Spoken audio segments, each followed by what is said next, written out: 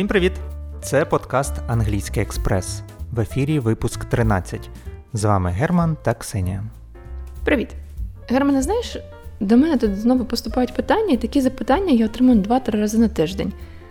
Від студента чи від підписника в Інстаграмі. Чому хтось може вивчити англійську за декілька місяців, а хтось вчить її роками? Це така несправедливість. Питання можна перефразовувати багато разів, але суть залишається такою самою. Чому в деяких виходить, а в деяких ні? Що ти гадаєш з цього приводу?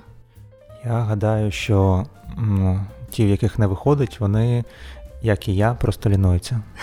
Насправді це дуже добре пояснення, але зазвичай люди не люблять простих пояснень, тому що немає якоїсь глобальної проблеми, яку треба вирішити, просто треба себе дисциплінувати. І загалом так, може бути. Найголовніше те, що людина обмежується тільки заняттями на курсах або короткими уроками, як у нас, і, скажу по секрету, цього не буде достатньо, якими класними вони не були. Необхідно оточити себе англійською, необхідно практикуватися і використовувати її при кожній нагоді, а не зациклюватися на правилах, бо так далеко не будеш прогресувати. І які варіанти є, як можна тренувати себе? Насправді варіантів багато, тому що якщо ми кажемо про розширення словникового запасу або сприйняття на слух, ми можемо дивитися фільми. Якщо ми кажемо про спілкування англійською, ми можемо знайти іноземців і спілкуватися тут. Можна навіть влаштовувати певні дні, коли ти з друзями або членами своєї родини спілкуєшся англійською. Навіть можна стояти перед дзеркалом і тренувати короткі спічі самим собою, розповідаючи, як в тебе пройшов день. Таким чином будеш практикувати той же past simple. Я теж так роблю, коли треба потренувати певні скіли у новому вокабулярі, які я вивчаю. А як практикувати англійську, коли в тебе, скажімо, нульовий рівень? За кордон не поїдеш зараз, принаймні. Так, тут ти правий, тому що в основному люди спілкуються англійською за кордоном, і тут справа навіть в тому, що якщо людина вивчить деякі фрази, то цього буде недостатньо, тому що їй будуть відповідати, і зазвичай тут багато людей сипляться. Тобто вони по розмовнику вивчили 20 фраз, і хочуть запитати, як кудись пройти або скільки це коштує, і потім впадають в ступор, коли людина їм відповідає, що ж треба робити. Але головне шукати шляхи. Наприклад, один з моїх студентів вирішив перекладати свій Інстаграм англійською. Просто почати вести свої пости англійською. Розпочав він з поста про знайомство. І ми зараз теж спробуємо такий допис сформувати. В нас для цього, в принципі, достатньо інформації. Можемо спробувати це зробити разом. А які ми питання будемо висвітлювати? Давай подумаємо з цих тем, що ми вже знаємо. Ми вже знаємо, як розказати про свій вік, age, about your work, about your hobbies, about your relationship, стосунки, жінка, чоловік, abilities and skills. Скіли це зрозуміло, а останнє це abilities. Це якби вміння, те, що ти можеш робити. Не просто навичка, а вміння. Skills – навички, abilities – вміння. Так, абсолютно вірно. Добре, мені здається, ми про це ще не говорили. Загалом так, якщо ми беремо ось саме останню категорію. Але давай трошки спростимо цю структуру наразі, найголовніше якось продати себе, розказати, що ти вмієш робити. І спробуємо чесно продавати себе, сказати, що в нас добре виходить і що не дуже. Наприклад, я викладач англійської, то цілком природно, що я мушу сказати, що в мене виходить достатньо непогано навчати англійської. Це буде звучати I'm good at teaching English. I'm good at it. I'm good at teaching English. Can you repeat? I am good at teaching English. Окей, good. Зверни увагу, як змінюється структура речення. Українською ми кажемо «в мене виходить», а англійською ми кажемо «я гарний у чомусь». Саме тому просто заучування слів недостатньо, нам необхідно знати певні фрази і в яких ситуаціях їх використовувати. Тобто, ще раз, якщо ми подивимося на саму фразу «be good at doing», «be good at doing something». А знову використовуємо дієслово з закінченням ing – at doing. Так само, як на минулому подкасті ми розбирали like doing, hate doing. Герман, what are you good at? Добре. Можеш себе трошки похвалити. Так. I am good at, let it be cooking. Окей. And what about you? I'm good at drinking coffee at work.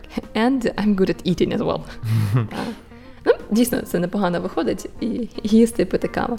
Інколи ми хочемо розповісти про те, що зараз не дуже прям класно виходить. Можливо, ми будемо це на співбесіді говорити, але у колі друзів це можна сказати. Добре, у нас було «в мене гарно щось виходить», а тепер «в мене не дуже щось виходить». Як гадаєш, на що можемо замінити слово good? На bad. Так, дійсно. І сама структура буде звучати be bad at doing something. Be bad at. Так само використовуємо дієслово з закінченням ing. Herman, what are you bad at? I'm bad at scuba diving. Окей. Може, тому що у Львові не так багато місць, це можна зробити. Так. Дивись, я тільки хотіла зауважити щодо вимови, що треба вимовляти bad, але ти вже все зробив правильно. Я навіть і не помітив. Що саме я правильно зробив? Дивись, ти не промовляв кожне слово окремо, так? Bad at. А ти промовив його разом. Bad at. Bad at. Коли людина мало чує таких словосполучень, коли ми з'єднуємо, то і людина сама не проговорює, коли її питають, вона знову ж таки впадає трошки в ступор. Ось просто послухай, як це швидко звучить. What are you bad at? То ти не чуєш окремо слово bad, окремо слово at, і ти не знаєш, що сказати. До речі, якщо ми кажемо про якісь фрази, які не перекладаються дослівно, те, що ми вже зауважили, найкраще заучувати їх саме не візуально, а сприймаючи на слух. Навіть якщо ви не розрізняєте окремі слова, коли вони так звучать. Наш мозок це краще запам'ятовує, і він може це відтворити без того, щоб перекладати кожне слово дослівно, і зрозуміти, що вас питають. Тому ще раз повторимо. Good at. Good at. Good at. Bad at. Bad at. Bad at. І можемо повторити ще саме запитання, те, що ви найчастіше будете чути і що треба буде зрозуміти. What are you good at? What are you good at? Можна навіть сказати what are you good at? Окей, good. What are you bad at?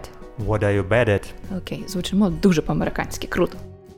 Ну що, давай розбирати приклад допису в Інстаграмі. Перед цим питання ще уточнюючи, бо ми вже кілька разів казали про ці дієслова з закінченням ing.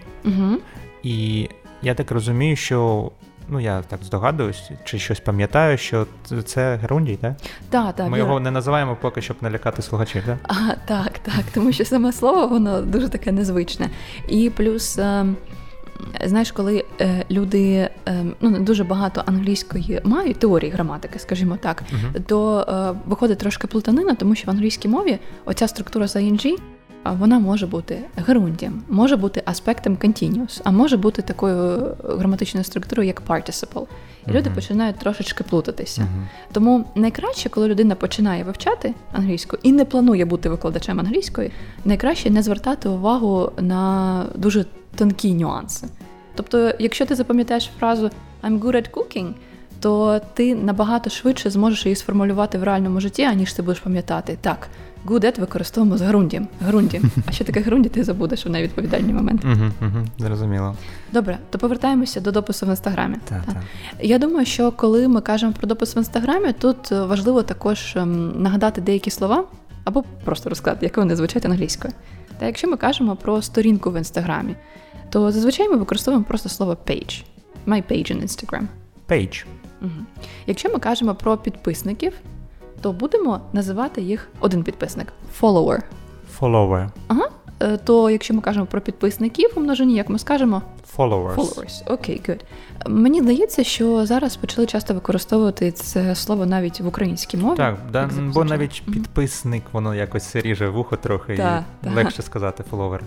Так. Або там він мене фоловить і десь там на Фейсбуці або в Інстаграмі. Тому не дуже важко буде запам'ятати. Нам потрібні якісь фрази, не тільки, або слова, не тільки ті, які означають якийсь предмет, а якби call to action. Як би ти сказав українською, call to action, заклик до дії, так? Заклик до дії. Наприклад, here you go, типу, ось вам, так? Ось давайте подивимось. Або here we go. Here we go можемо використовувати як аналог давайте розпочинати. Here we go. По типу let's start, але here we go. Так. Це такий неформальний спосіб це зробити.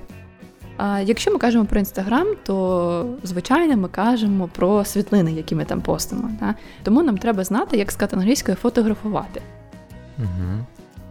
Take pictures. Take pictures. А take a shot – це те саме? Take a shot, так. Це дуже гарна фраза також. Тобто shot ми кажемо про одну фотографію, яку ми робимо. Кадр. Так, один кадр, так.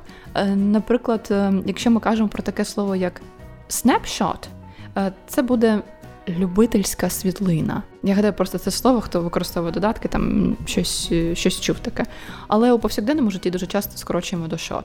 Take a shot зробити світлину, один кадр, take a picture, зробити одну фотографію, одну світлину. Єдине, що коли ви йдете до бару, то там ви також можете take a shot, але то інший шот буде. Окей. Якщо ми кажемо про те, що ми постимо stories, і ми робимо stories, то ми дослівно перекладаємо make stories. Make stories. Якщо нам потрібно щось завантажити на сайт або в Instagram, то ми використовуємо слово upload. Upload to a website. To website, right. Просто зазвичай люди знають слово download, тому що дуже часто вони щось скачують. Тобто download – це я щось собі, upload – щось вивантажити, а це завантажити. Так. І якщо ми кажемо про постінг stories, то нам потрібно щось розповідати на камеру. То ми дослівно це перекладаємо. Speak on camera. Speak on camera. Якщо ви блогер, то у вас є не тільки підписники, які вас фоловлять з позитивних причин, скажімо так, але і ті, які вас не люблять і залишають погані коментарі. І я знову ж таки гадаю, що багато хто вже чув це слово в українській мові, як запозичене також, hater. Ми вивчали з тобою це to hate, це іменник від цього дієслова haters. Так, абсолютно вірно. Зазвичай ми використовуємо цей суфікс «er», коли ми кажемо про професії, така собі професія 21-го сторіччя. І якщо ми кажемо про підписників, то вони зазвичай залишають коментарі. Знову ж таки перекладаємо дослівно, прям залишати коментар. Leave a comment. Так, абсолютно вірно.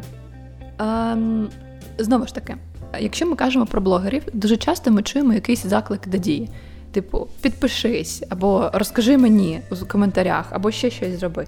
Наприклад, дайте мені знати, або розкажіть про це в коментарях. Ми можемо використовувати фразу let. Ми вже її використовували, коли ми говорили про зустрічі. Let's meet у нас було. Дайте мені знати, або розкажіть. Let me know.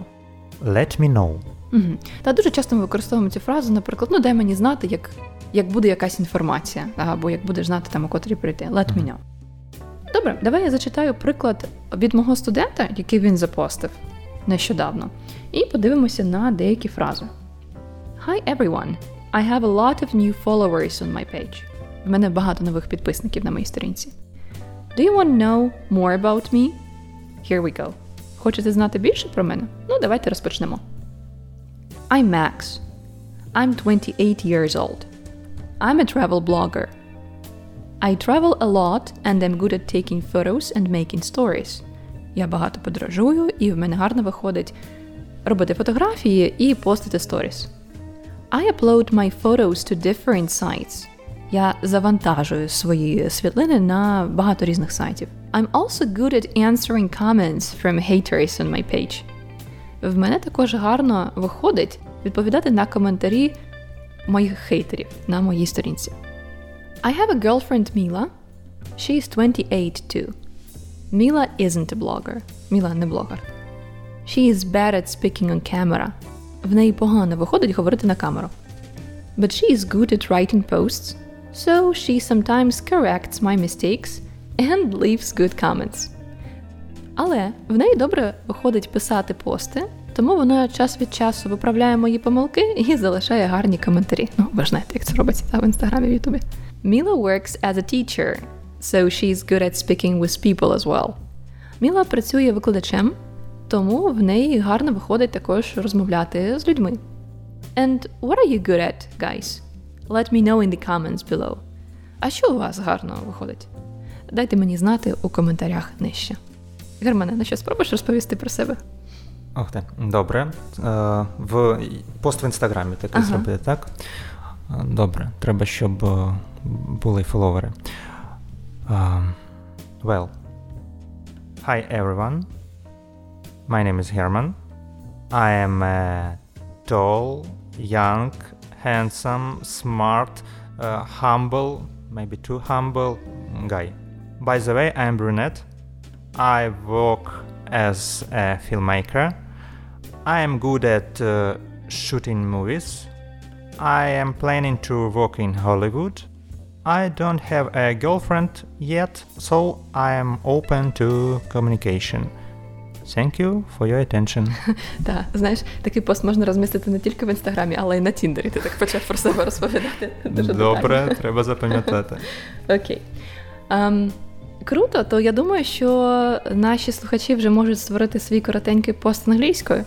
Навіть якщо ви не хочете, щоб його хтось бачив, це також практика англійської, то ви можете створити якийсь фейковий аккаунт, де не буде підписників, і можете там своїх друзів туди запросити, або просто завести замість щоденника, де ви будете писати дописи кожен день, там, що сталося, просто для себе. Така рутинна звичка буде допомагати вам практикувати весь час, а також, оскільки ви будете розповідати про себе, то ви будете перевіряти актуальний словниковий запас. Слово якесь не знаєте, подивилися в словнику, і ви його точно запам'ятаєте, тому що це не про гіпотетичного Джона, а про вас, що з вами сталося сьогодні.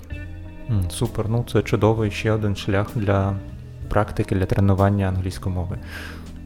Радимо таке спробувати. Добре, Ксенія, дякую. І на сьогодні це все. Ми вже починаємо готуватися до наступного 14-го подкасту. Тоді до зустрічі!